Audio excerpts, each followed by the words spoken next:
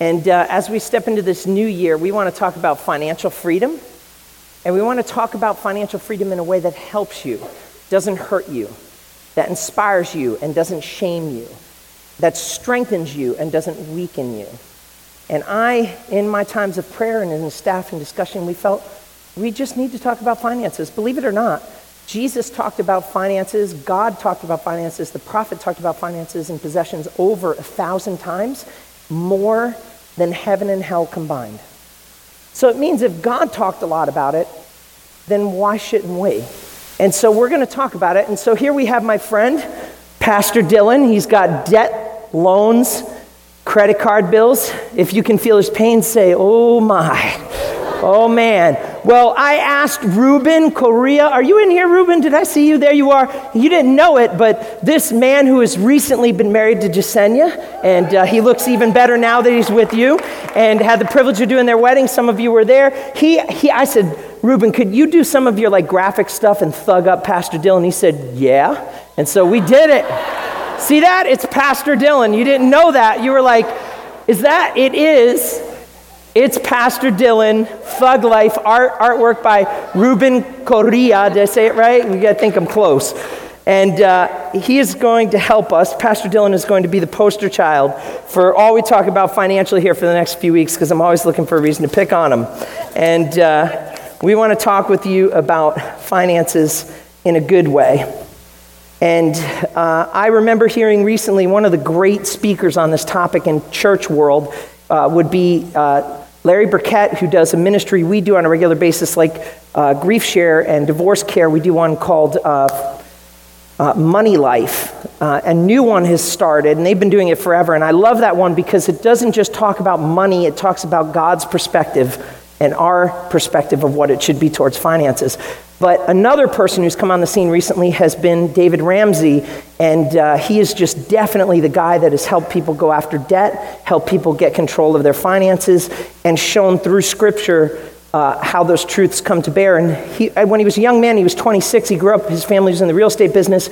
Within a matter of several years, he was worth about a net worth of $6 million. And he overextended all of his loans. The bank that he was borrowing from said, sir, we're going to redefine our relationship. They called in all the notes. He lost everything. Now, what was amazing is that when he was younger, he went to church, heard a message about God, heard a message about finances, and there was a man that was at this event, and he says, I got 5 things for you that'll help you to manage your finances. And he goes 5, and he says, there's one more. And he says, no, we got it. We're all set. They're 5. And he said, no, there's one more. The 6th one that I wanted to give you at the end was this, is that all of this is worthless if God is not in his proper place in your life, and your life is not in your proper place with God. Because even if this life goes well, one day we will stand before God and give an account of everything. Of everything. We are not owners. We're stewards. One of my elders, who I love very much, who actually happens to lead the grief share, Marcel, said to me one day when I was here, he's like, Pastor, one day you're going to be gone.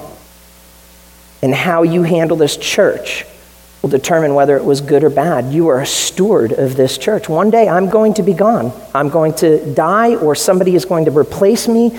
And how I conduct what God has stewarded to me for this community will be what I'm judged on. Not only that, but my individual life and your individual life. The Bible says we will stand before God and give an account. An account, that word that we get accounting from, account. We'll give an account. I don't know if that's Greek or original. I'm not making an original language reference, by the way. All my friends who know Greek and Hebrew are like, wait a second, that's not the root of it. But just so you understand, it's so important we have the proper, it's not as important that we have the proper amount of money as much as we have the proper attitude towards money, what it is and what it isn't. And so as Dave Ramsey in his young years was worth $6 million, he heard a message and he invited Christ to be Lord of his life. But this is what he said, I met God going up, but I got to know him going down. How many of you could relate to those low moments in our life, that financial pressure, where we're like, oh God, please help me. When I was a kid, we were very, very poor. We lived in the basement of a 3rd floor apartment until I was the age of 12. And then we relocated to Connecticut. And I remember there were times when we had to return canned goods because we had canned goods, we had no money, and we needed meat. And my mom was really good. She preserved our dignity as kids. She said, kids, we're going to the market. And my mom would walk, because, she didn't have a car, and we'd walk down to the store, and we'd return that stuff. This was the day before people were poisoning things, and you could actually do this stuff. But she returned it, and she said, we're trading this for something better. And I'm like, lollipops? And she goes, no, hamburger helper. And so that's the poor man's steak right there. And so I just remember that. And I used to always think like, oh, one day, man, when I have enough money, I'm going to be happy. I won't ever have to do this again. And you know what I've come to find the older I've gotten, and as I've had money and I've lost money and I've handled it well and I've handled it poorly, is that at the end of the day, our life doesn't consist of what we have, and it's not what you don't have, it's what you do with what you've got. And so that is what I want to share with you, really, because every single one of us in this room know the pain of debt.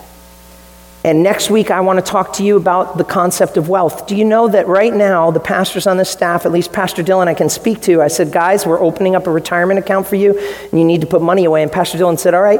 And he's putting $75 a week away. Do you know what that means according to compounded interest? When he retires at the age of, what's the new, 75 is the new 65, right? When he retires, he will be a millionaire. Not because he made $1 million, not because he hit it rich, but because doing what the Bible says is dripping it away little by little by little. I wish somebody told me about that. How many of you would say, I wish somebody told me about that? But it's not as important that we make sure that we tell our children about that and we tell those that we can influence around it. And here's the one thing I've learned about God. He takes care of our needs. Amen? Amen. But money may not be able to buy happiness, but it definitely puts some down payments on some serious sorrows, does it not? Man. And there was a guy that had his credit card stolen, and his friend said, man, aren't you going to report that? He said, no, that guy's spending less than my wife does. I'm all set. I should have reversed the gender on that, but I made some enemies. No, just kidding. What does the Bible say about finances and us getting financial freedom? The Bible says a lot. Again, Jesus spoke more about finances than he spoke about heaven and hell combined, which means it's important to God. Here's the interesting thing. Wealth is not an invention of nations. It's not an invention of people. It's an invention of God. In fact, early in Genesis, after God creates the earth, he says there was gold in a particular region, and he says, and the gold was there and it was good. And the problem is not wealth and finance and gold and money. It's what twisted human beings do with it to get power and authority over others, or when money takes power and authority over our lives, or we begin to think that we can put deposits down for happiness, or we can buy peace. Do you know, when my grandmother's family was in Germany, my uncle, my great uncle, and that family were all bridge makers, and they decided they wanted to leave because they knew that the Reich was going to use them to build bridges. This was World War I. But after World War I, and even in fact in World War II, people were eating bark off the trees because there was nothing to eat, and they were using paper money to light fires because it was absolutely worthless. Do you know, we have a $3 trillion deficit as a nation, and I'll tell you what, the Bible says that wealth can gain wings and walk away. Nothing's for sure. Nothing's for sure. Many of us learned that on the first crash in the early 2000s, and then imagine you come into all kinds of wealth, and then all of a sudden you don't have any more time, and your life is required of you by God. Money is a tool, it's not a toy. And my son is really great with starting campfires and cutting wood. And so we used to let him build fires in the backyard, and he's got a hatchet and he's got an axe and he's got all kinds of blades that would make most of you as parents freak out if your kids walked in like, hi, Ma. He's got a machete we just got, all those kind of things. But the thing about my son is that he knows they're tools, they're not toys. He's the most responsible kid when it comes to fires and cutting wood. I trust him more than I do some of the adults I know, and he handles them well. And I think in the same way, what happens with finances and wealth and money is that when we mishandle it and we treat it as a toy and not a tool, and we let money use us instead of us using it, that's when people get hurt. You know, the number one cause for divorce is debt and finances. It's amazing the kind of pressure that can bring to bear, and some of us know the sting of that. And so I thought, you know what? We need a win in this area in our life. My new motto for my heart is debt-free in 2023. Takes a little bit of time, but we can do it. Before we talk about debt in focus, what does the Bible say about money? Because our attitude towards money can impact the way that we handle it and the way it handles us. How many of you have seen somebody that marries somebody and they're like, they're wonderful? And what does every dating couple say, right? We think exactly alike. No, you don't. And you'll find that out when you're living under the same roof. and it's perfect and then all of a sudden you come into the realities of the pressures. And I think sometimes with finances, we just think like, all I need is more money. And you know what? Money does not change your problems, doesn't solve your problems. It magnifies who you are. It magnifies who you are. I love it. This is actually Dave Ramsey, and I was listening to this.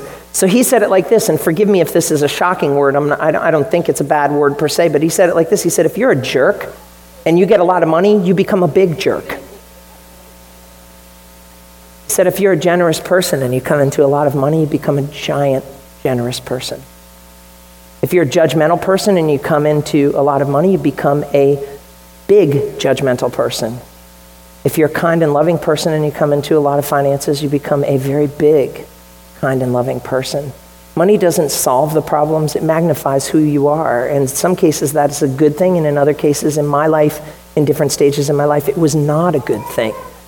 And a lot of us think, well, if I just wait until, all of these troubles go away, then I can be generous, then I can be, all that. No, because we ask this of every person going to the mission field when we interview people as a board, and we say, what are you doing now? And they'll say, well, what does that matter? And we'll say, that matters everything, because what you're doing now and here is what you'll do there and then. And I think what God wants to do is put some perspective into these things for our life. Give us a little bit of peace. I understand what it is like to be so over your head financially you do not know what you're going to do. I understand that. I understand what it's like to be poor. I understand what it is like to be in incredible debt. And there are seasons every 7 to 14 years you will get broadsided by an unexpected financial difficulty. It's going to happen. And how we manage what we have, but also how we prepare for that moment is so critically important. And what I want to do is speak into your life some truth that God has in His Word. He's the authority on it, to be able not to give us shame, but to reduce some of our pain. You with me on that? This is a good thing. So let's take a look at some general verses here first. 1 Timothy 6:10. For the love of money is the root of all kinds of evil. This is one of the most misquoted verses in the planet. Is money evil? No, it's not. The love of money is what is the root of all evil. And it says, but here's the thing. I've watched more people ruin their families, ruin their legacy, ruin their ministries, ruin everything because they allowed money to take the place of God. And the Bible says right here, he says, through it, this cravings that some have wandered away from the faith and have pierced themselves with many pangs. Money is not the root of all evil, but the love of money is it. Listen, if you think that money is going to buy you peace and purchase happiness for you, it's not. It's not. Colossians 3:5 is great too. In 6, it says, Put to death, therefore, what is earthly in you. Now look at this. He's addressing some pretty obvious sins right off the bat. Sexual immorality, impurity, passion, evil desires. But look at what's in there. Covetousness, which is what? Idolatry. Do you know what I think the ultimate sin is? And I don't mean the ultimate, the biggest, but the biggest burn of sin is covetousness. It's that wanting that thing that you don't have, and in most cases you never get it anyway. There are people that will be separated from God for all eternity because they craved something that God didn't have for their life, and they never even got it. And because of them pursuing that with all of their heart, soul, mind, and strength, they lost Him instead of Him. Listen, in the morning when I rise, give me Jesus.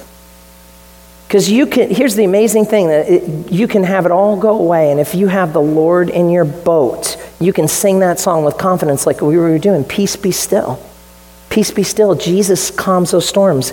He wants to be there for us in those hours, but we have to be careful that we don't allow money to become a god that we think that it's going to provide our peace, our protection, our safety, or even our happiness.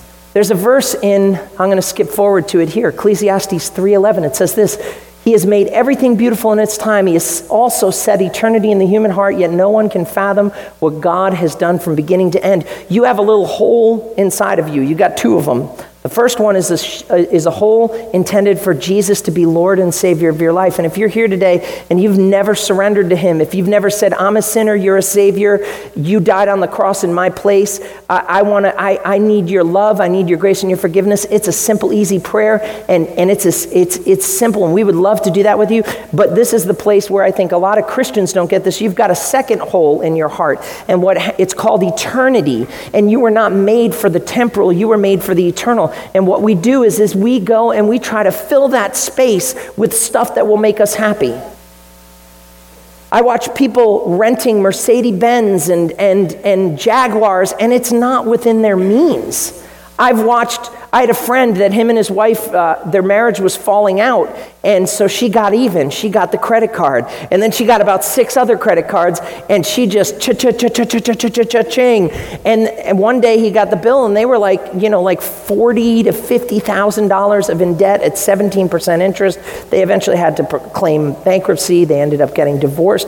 But what was happening, there was lack of happiness in her life, and she was trying to buy her way out of it with money that she never even had.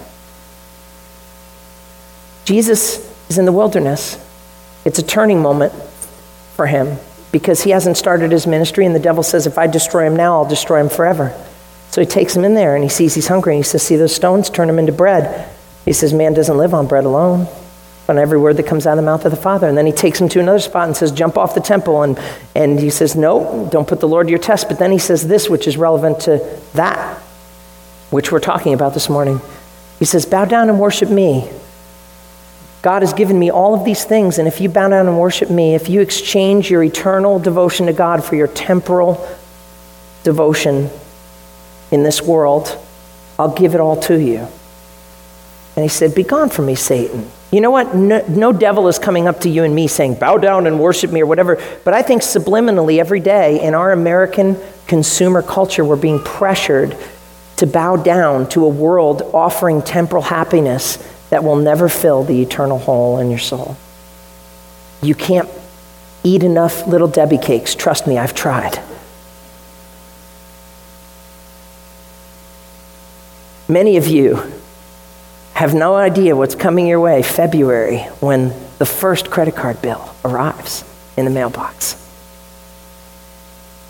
I say it because I've done it.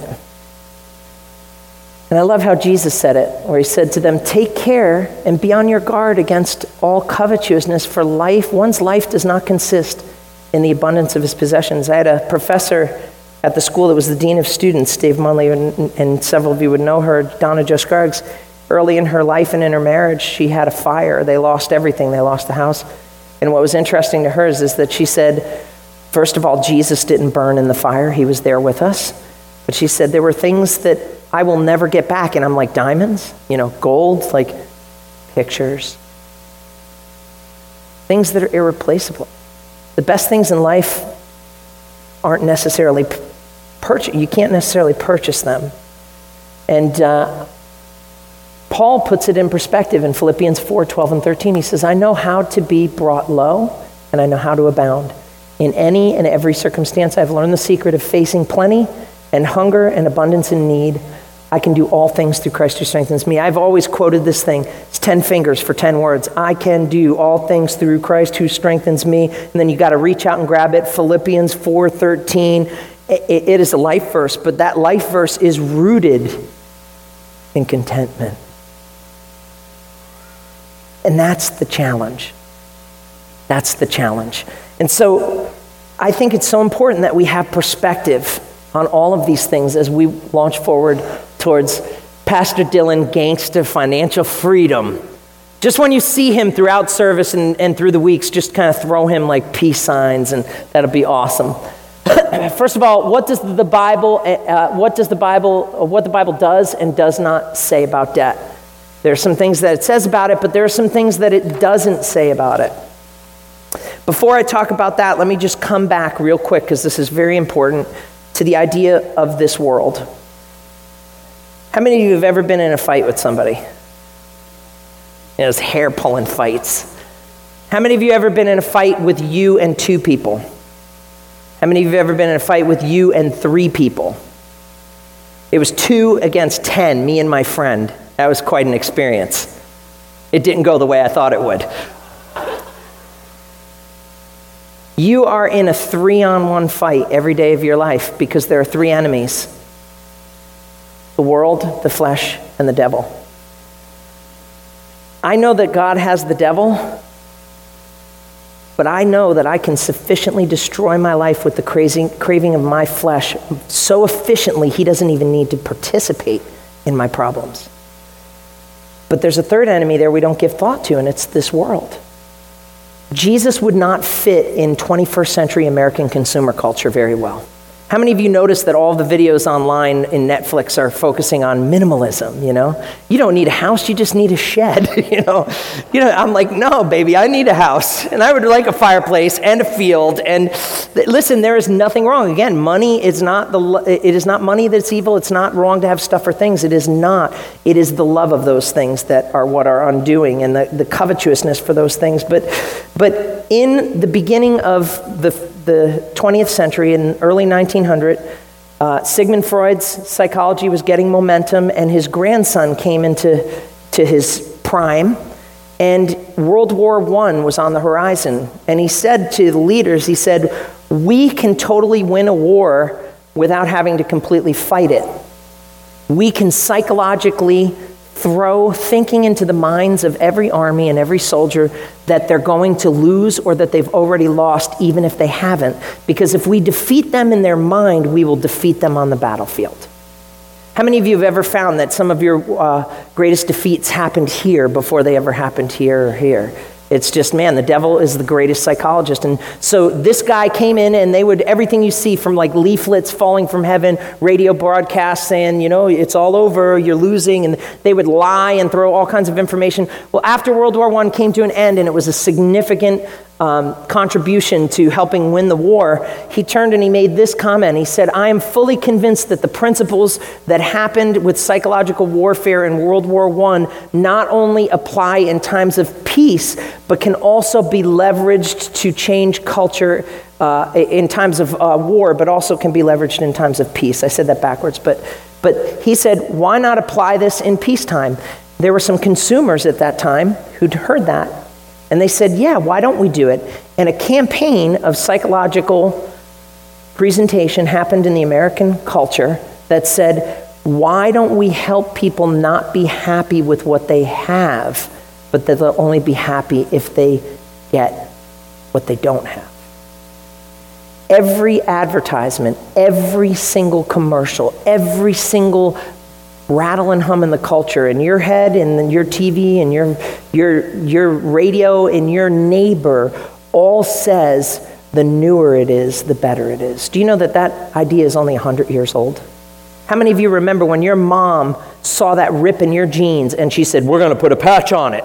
And so then they'd put it there, and thank goodness I didn't have sisters in the house, because if we only had a certain patch, I would have ended up with a Powerpuff Girl on my pants. Thank goodness. But the idea of how many of you had grandparents that they had stuff in their garage, and you're like, how in the world are you still using it? And they'd just be like, and they'd grease it up, and that thing would just, and it'd start running, because the newer it is, the better it is. Now you can get a new iPhone, but when you're purchasing your iPhone, they will take money from you to ensure that when the next version of the iPhone is released, you can instantly upgrade to it the following year. In my house, just until recently, we were all using iPhone 4s.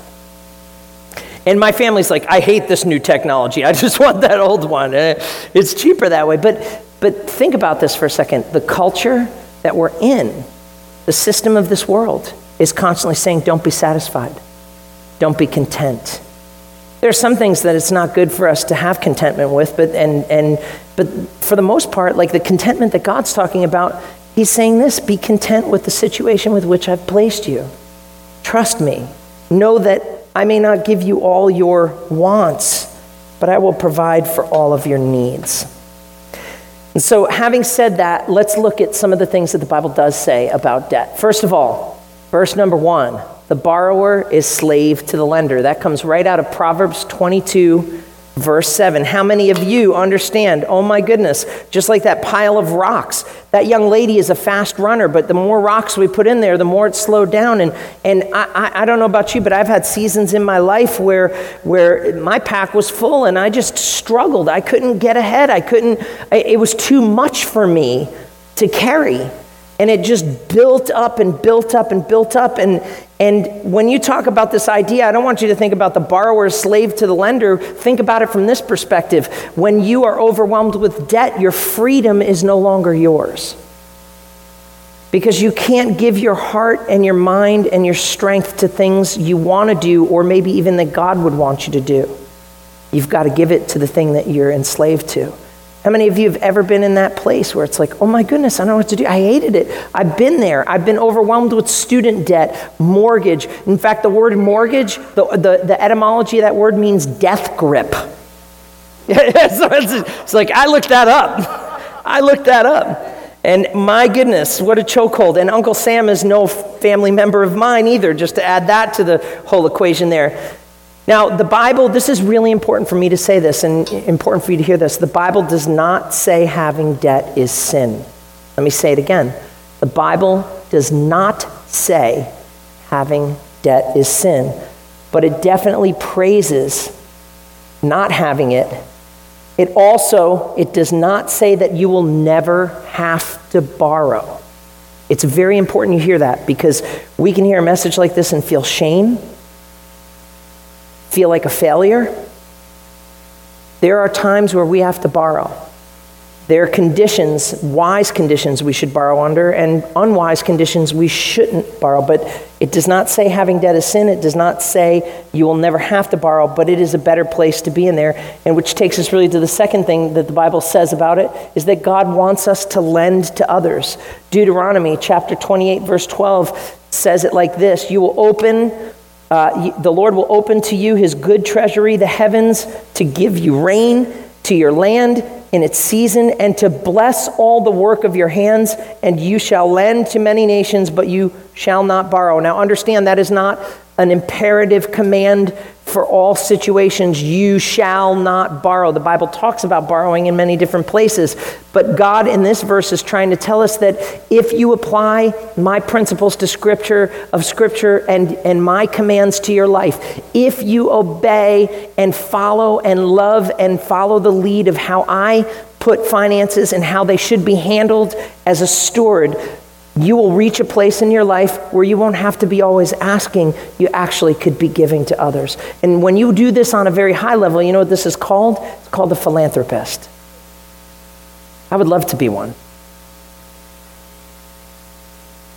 We lend to others. Now, here's the thing. Notice that it does not say that we get wealth without hard work, because the Bible says right in that verse that God will bless the work of your hands.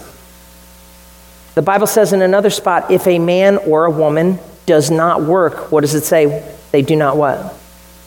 If a man does not work, he does not eat. We're in the hard.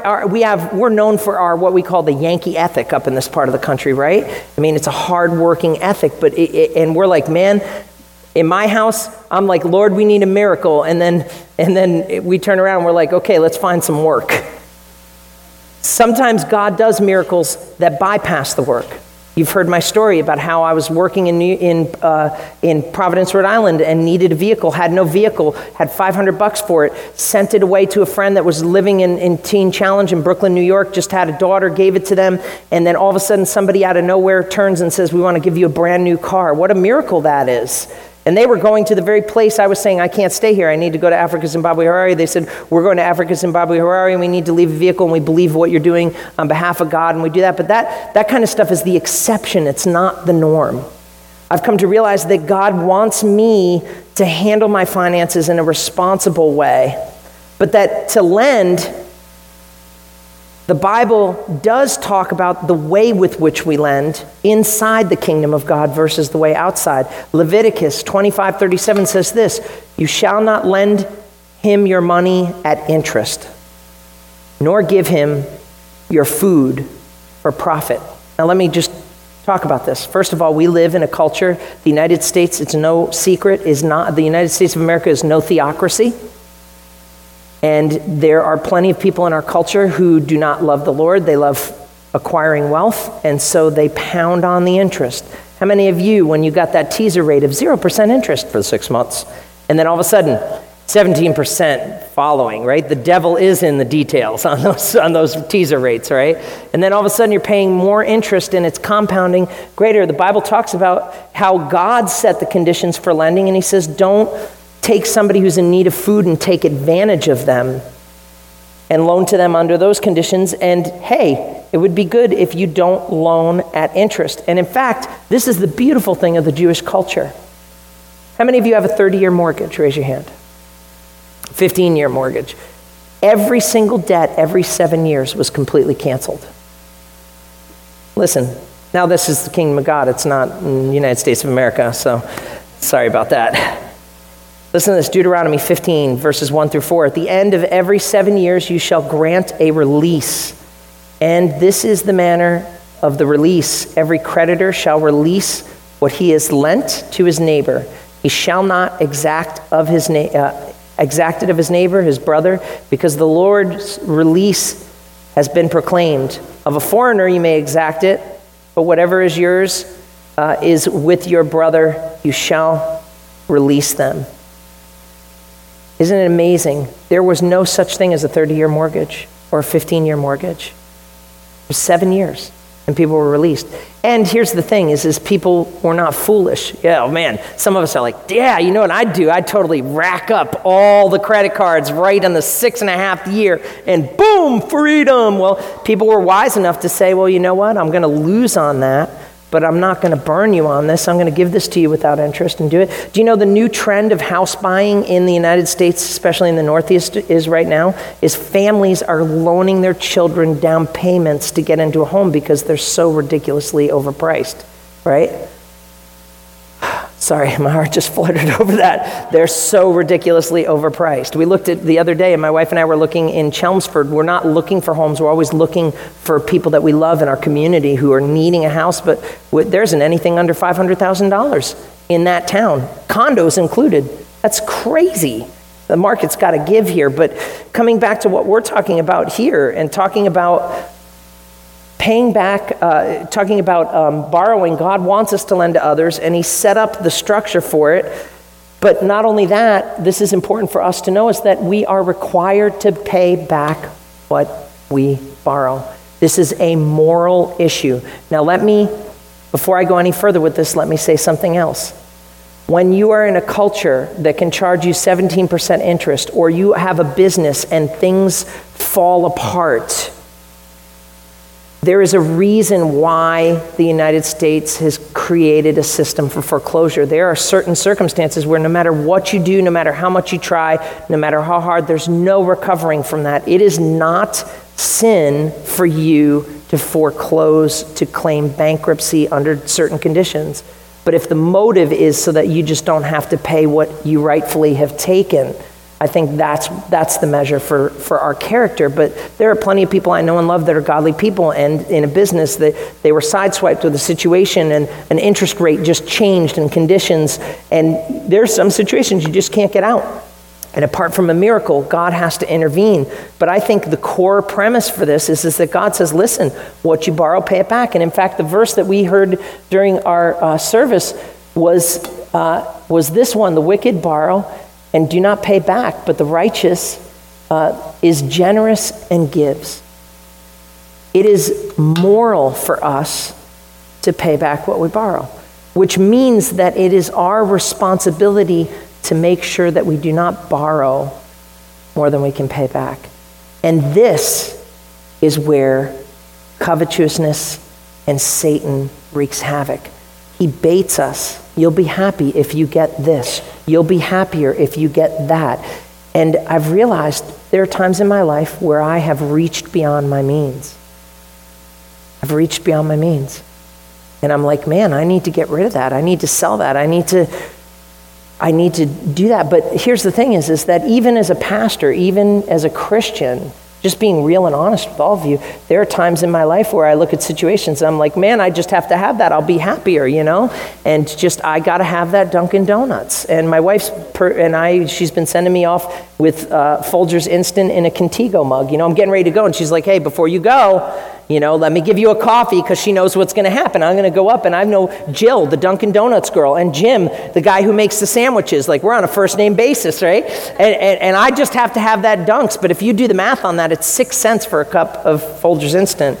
It's like $60 for a Starbucks coffee, right? So you want to reduce your means, just do that. But here's the thing is that usually when I get myself into trouble with debt, a lot of times it's because I'm trying to purchase happiness or pleasure.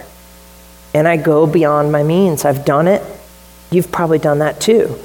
And what God is saying to us is, hey, you know what? The wicked borrows and has no intention of paying back, but the righteous is generous and gives. That's what the godly person is noted for. Romans chapter 13, verses 7 and 8 says, pay to all what is owed. To him then, taxes to whom taxes are owed, revenue to whom revenue is owed, respect to whom respect is owed, honor to whom honor is owed. I'm going to walk past the speakers, sound crew up there, if you could give them. I'm going to walk past the speaker, so I don't want to spike it off. But here's something real quick. I'm going to actually do something real Jesus-like here. Real quick. Nobody here comes. Good, it didn't do it. Right now, I want somebody to reach in their pocket and hold up a coin, if you've got one. Can you do it? Penny, quarter. I'm not going to make you the center of my illustration. I'm not going to do anything other than just borrow the money that you... There we are. Holla for a dollar. Here we go. We have here a nickel. Who's on the nickel? Anyone know? Jefferson is correct. What do we got there?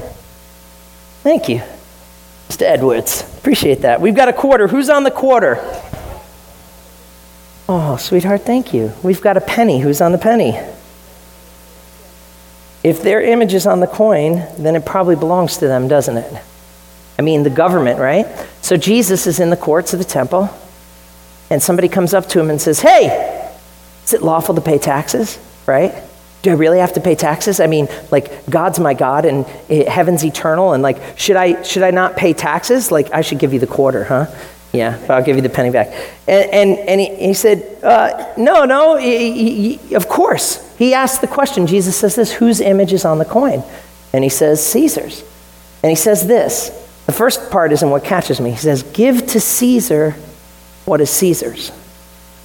Now, just recently, there was a mess up with the deduction, thank you, for my taxes, and we went most of a year without having any tax taken out. We switched payroll companies, and all of a sudden I got a bill from the IRS. Hey, congratulations.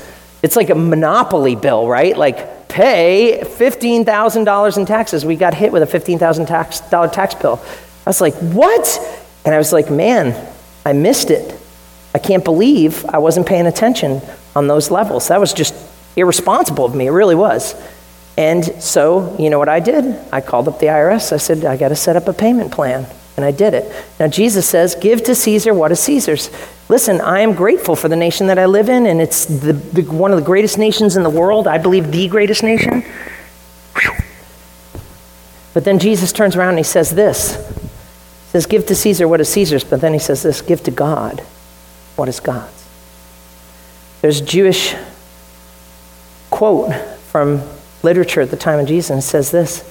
It says, all kings stamp their image upon coins, but the Holy One, blessed be he, has stamped his image upon all mankind from Adam to the present day.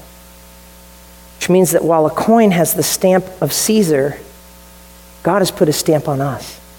Which means that Jeremiah said it like this, I know, O Lord, that a man's life is not his own.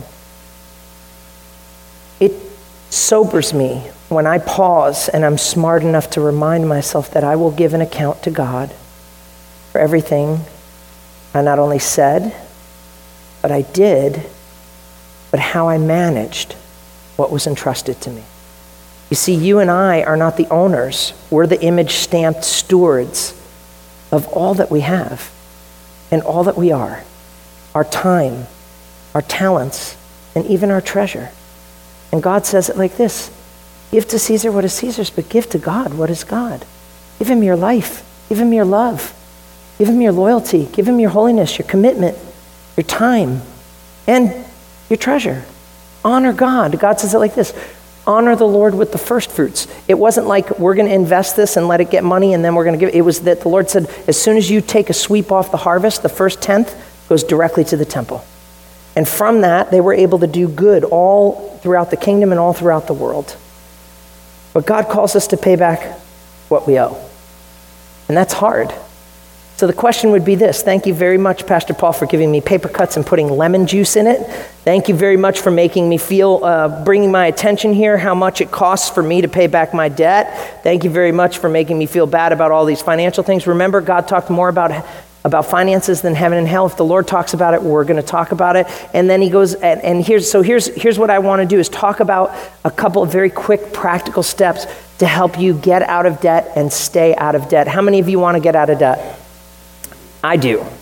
Debt-free in 2023. That's going to be our new household model. And if God talked about it, we're going to talk about it. So here we go. First thing is this: you need to get an extreme attitude towards debt. In other words, you need to get extreme that it is going to hunt you and it is going to kill you. I love how Dave Ramsey does this. He does it with a video clip, and I found one similar to it. I want you to picture wildlife in the Serengeti Plains.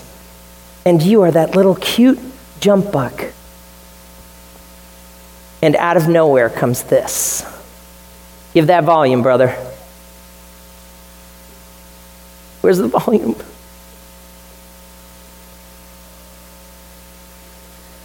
Isn't he so beautiful?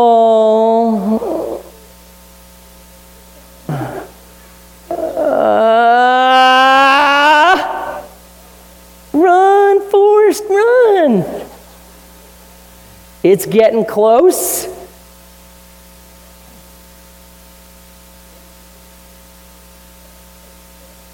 Here it comes. Yes! The junior high boy in me wants to see it. The bloodier, the better. Oh! So close. Hey! He got away. I love how Dave Ramsey does this when he talks about this, but he's like, this is basically, you've got one response when it comes to your debt. You know what it is? Run! Run for your life! Run! You have to develop an extreme attitude towards debt, that you don't walk away from it, you need to run away from it. Anybody with me on this? You tracking me? You need to run away from it. When you're running away from it, please don't run away from God in the process and say, well, you know what, I got to get my debt taken care of first, so therefore, sorry, God, we're not going to be able to honor you with what we have, so we're going to just apply it to debt here. It just doesn't work that way. Just doesn't work that way. Second thing you need to do is this: you need to create a budget and stick to it. We gave every single one of you, when you walked in, one of these quick starter budgets, but if you look up on Dave Ramsey's website, they've got tons and tons and tons of resources that you need to go through. For the past couple of weeks, I've been writing down, believe it or not, honey, writing down in a spreadsheet all of the different things that we have, that we pay for, that we owe, that we own, and I'm putting down there and saying, how can I get it cheaper? How much do I need to live? And how much do I need to take care of business? And so I'll do all that. Second thing that you need to do, and this is really important to understand, that a budget is not just a collection of numbers, it's an expression of your values and aspirations. The wallet is a window to the soul, much more than the eyes are. Really is. But then you need to go and do what we call the debt snowball system. It's great. Here's what you need to do. In simple, the same way that a snowball builds momentum for the negative, do it for the positive. Write down every single debt that you have. Most people don't even do this. Write down every single debt that you have, how much goes to that debt every month, and then what you do is you attack the smallest first, and then the money that you were paying each month to that small one, now you double down on the next one, and you double down on the next one, and sooner or later, it might take you 15 years, it might take you 5 years, it might take you 5 weeks in some cases here, whatever it is, different strokes for different folks. You do that, and you'll get yourself out of debt. You really will. Using that system. And then here's the important one: live below your means. You hear me talking about like the Dunkin' Donuts issue, but it's real. It's true. It really makes a difference. Lastly, and so importantly, as your pastor, if I could say this to you, Love God, not money. Don't let it be your God. Don't think that if you stack up enough that that's going to keep you safe, that that's going to make you happy. Don't try to fill that hole of eternity inside of you with temporal stuff. Honor God.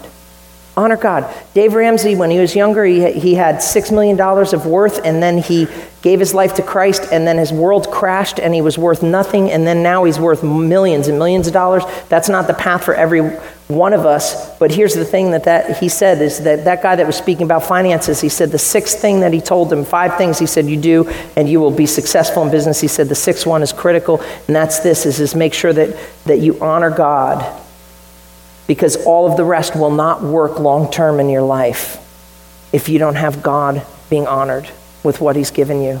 If it won't work. It'll work temporarily, but it won't work long-term.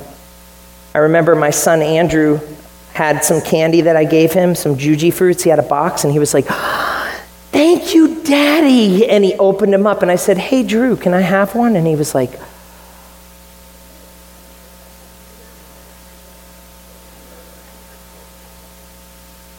imagine how God feels when he says to you, "Every good and perfect gift has come from me, and I've blessed you so much." And then he says, "Hey, could you honor me with some of that?" And you're just like, I was like, "You miserable little kid, you'd have no Juji fruits. I'm going to take them and eat them." I was going to get a whole box and just eat them in front of him. You want one? Psych. But I think it really makes a great point. No man can serve 2 masters. Either he'll love one and hate the other, or cling to one and despise the other. You can hold on to both of them at the same time, but it just doesn't work. You cannot serve both God and money. Listen, finances are a tool, not a toy. And all of these principles, and all the principles of business and success, are worthless unless you're honoring God at the center of it. Because God can do for you miraculously what you don't do for yourself. And I want you to hear this story from Pastor Dylan as we close here very briefly. And we're going to sing a song as we go too. But Dylan, we got the 2-minute testimony crunch here. But you got to hear this. You got to hear this. You're going to just be excited for him and say it. And listen, if God can do it for him, he can do it for you. If God can do it for him, he can do it for you. One last statement. God will not pay off your debt. You have to control and manage it as a good steward. But sometimes when we're honoring him, he says, "I will honor those who honor me." And he does things for us we could never do for ourselves. Listen to this. Well, hello everybody. My name's Pastor Dylan, if you don't know me. Just a little backstory. Some of you know my story, some of you don't. I haven't always been a Christian. And I can remember early on in my Christian walk, I was about 19. I was doing the David Ramsey approach. I was cashing my checks and putting all the different cash in envelopes and making sure I knew how much I had left and all that kind of thing. I had all my money on me on a Sunday morning in my cash envelopes. And it was the Missions Sunday. It's kind of like what we do every October here. We do like a missions month where we support missionaries all around the world and missionaries here doing different works in the United States. And I felt the Lord impressed on my heart, "Dylan, I want you as a down payment to give all of that to missions right now." And I'm like, "But I have bills. Like, I can't do that." So me and God argued back and forth for a couple of minutes. And then finally I was like, "Fine." And I threw it all in. And since that day, I've just made a practice of tithing and giving to missions. And I'm not saying this to secure a blessing to you. I'm just showing you what happens when I think you follow God's commands in your life. So I went through college. I felt called to ministry. I went to North Point Bible College. But there's a price tag that comes with education. And I was in $80,000 of debt, which was about $915 a month that I was paying in student loan payments. And there was no way for me to get out of this. I felt that the Lord had called me to missions. I knew this, but I did what I had to do. My parents were blue collar working. They didn't know that I took loans, and it was hard. And very recently, a missionary put me in touch with one of their supporters. Said, "I know that you want this, Dylan. I know you can't get there by yourself." So I told my story to them. They're like, "Dylan, here's $10,000. We want to pay off some of your private loans. Here's $40,000 more.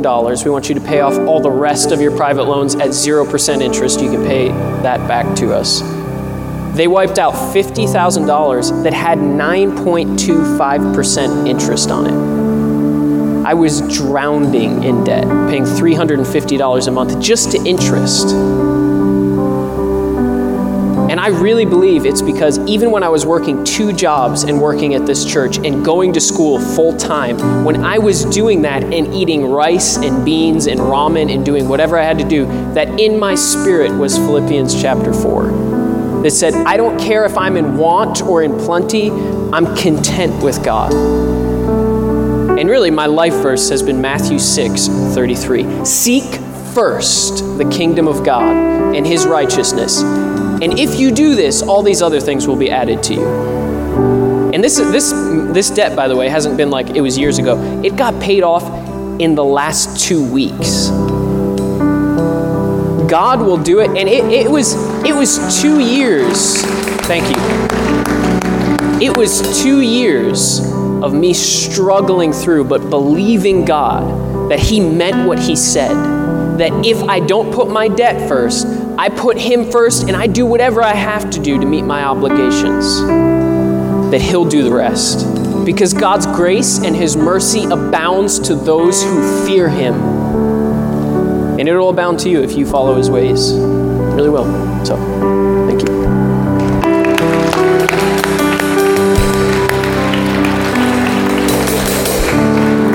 I know what you're thinking. Well, he's a pastor. Of course, God's going to do that for him. No, God is no respecter of persons. If he did it for him, he could do it for you. Well, I made my bed. I need to sleep in it. Jesus is the kind of God that looks at you and says, really? Pick up your bed, rise, and walk. You might be saying, I just don't make that much. You know what? Then all the more why we need to get working on this.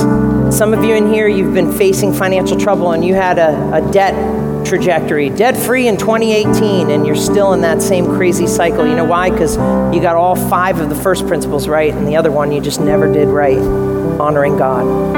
Honoring God. I'm telling you, what God did for that young man, God said, I will honor those who honor me. I'm so proud to serve with a team of people that love God and use finances, and do not use finances and use God.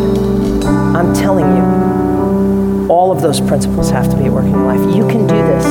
It's not going to happen easy. It's not going to happen quick. But who wants to run through life like this? That's not what God intended for you. He has good things for you. And some of you right in this room, you are terrified with the current financial situation you're in. And I believe God has an invitation for you. If you'll trust me, and you will put him first. This is God talking to you. If you will trust me and you will put me first, not only will you have peace in the midst of it, but you'll have victory and change in your life. It may take longer for some of us than others, but God's spoken more about this topic than anyone else. Church, I'm just saying it straight up with you as your pastor. It's time for you to stop using God, and it's time for you to start honoring him, unless you want to just go in circles. You can do that. You have that choice. I only have as much authority over your life as you give me.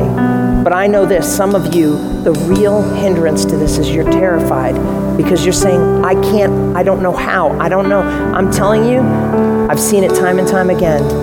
God works it out. When you honor him, he works out these things. If you'll apply these principles, and we're going to sing this song as we close here. And we're going to say to the storm, and we're going to allow Jesus to be in the boat. It doesn't mean that the waves won't rise, but God says to us, peace be still. I believe the Lord says to some of you here this morning that you're terrified of your financial situation. The Lord say, fear not. Trust me. He's the God that walks on water. Amen. You may be drowning in debt, but God, in the years to come here, if you will honor him and you will work and do your part to live below your means, to pay off your debt, to create a budget, and to do what you can do, God's going to do for you what you can't, and you are going to walk on water, and you're going to look back and say, I don't know how, I don't know why, all I know is my God calmed the storm. Amen? God bless you as we sing this song and going.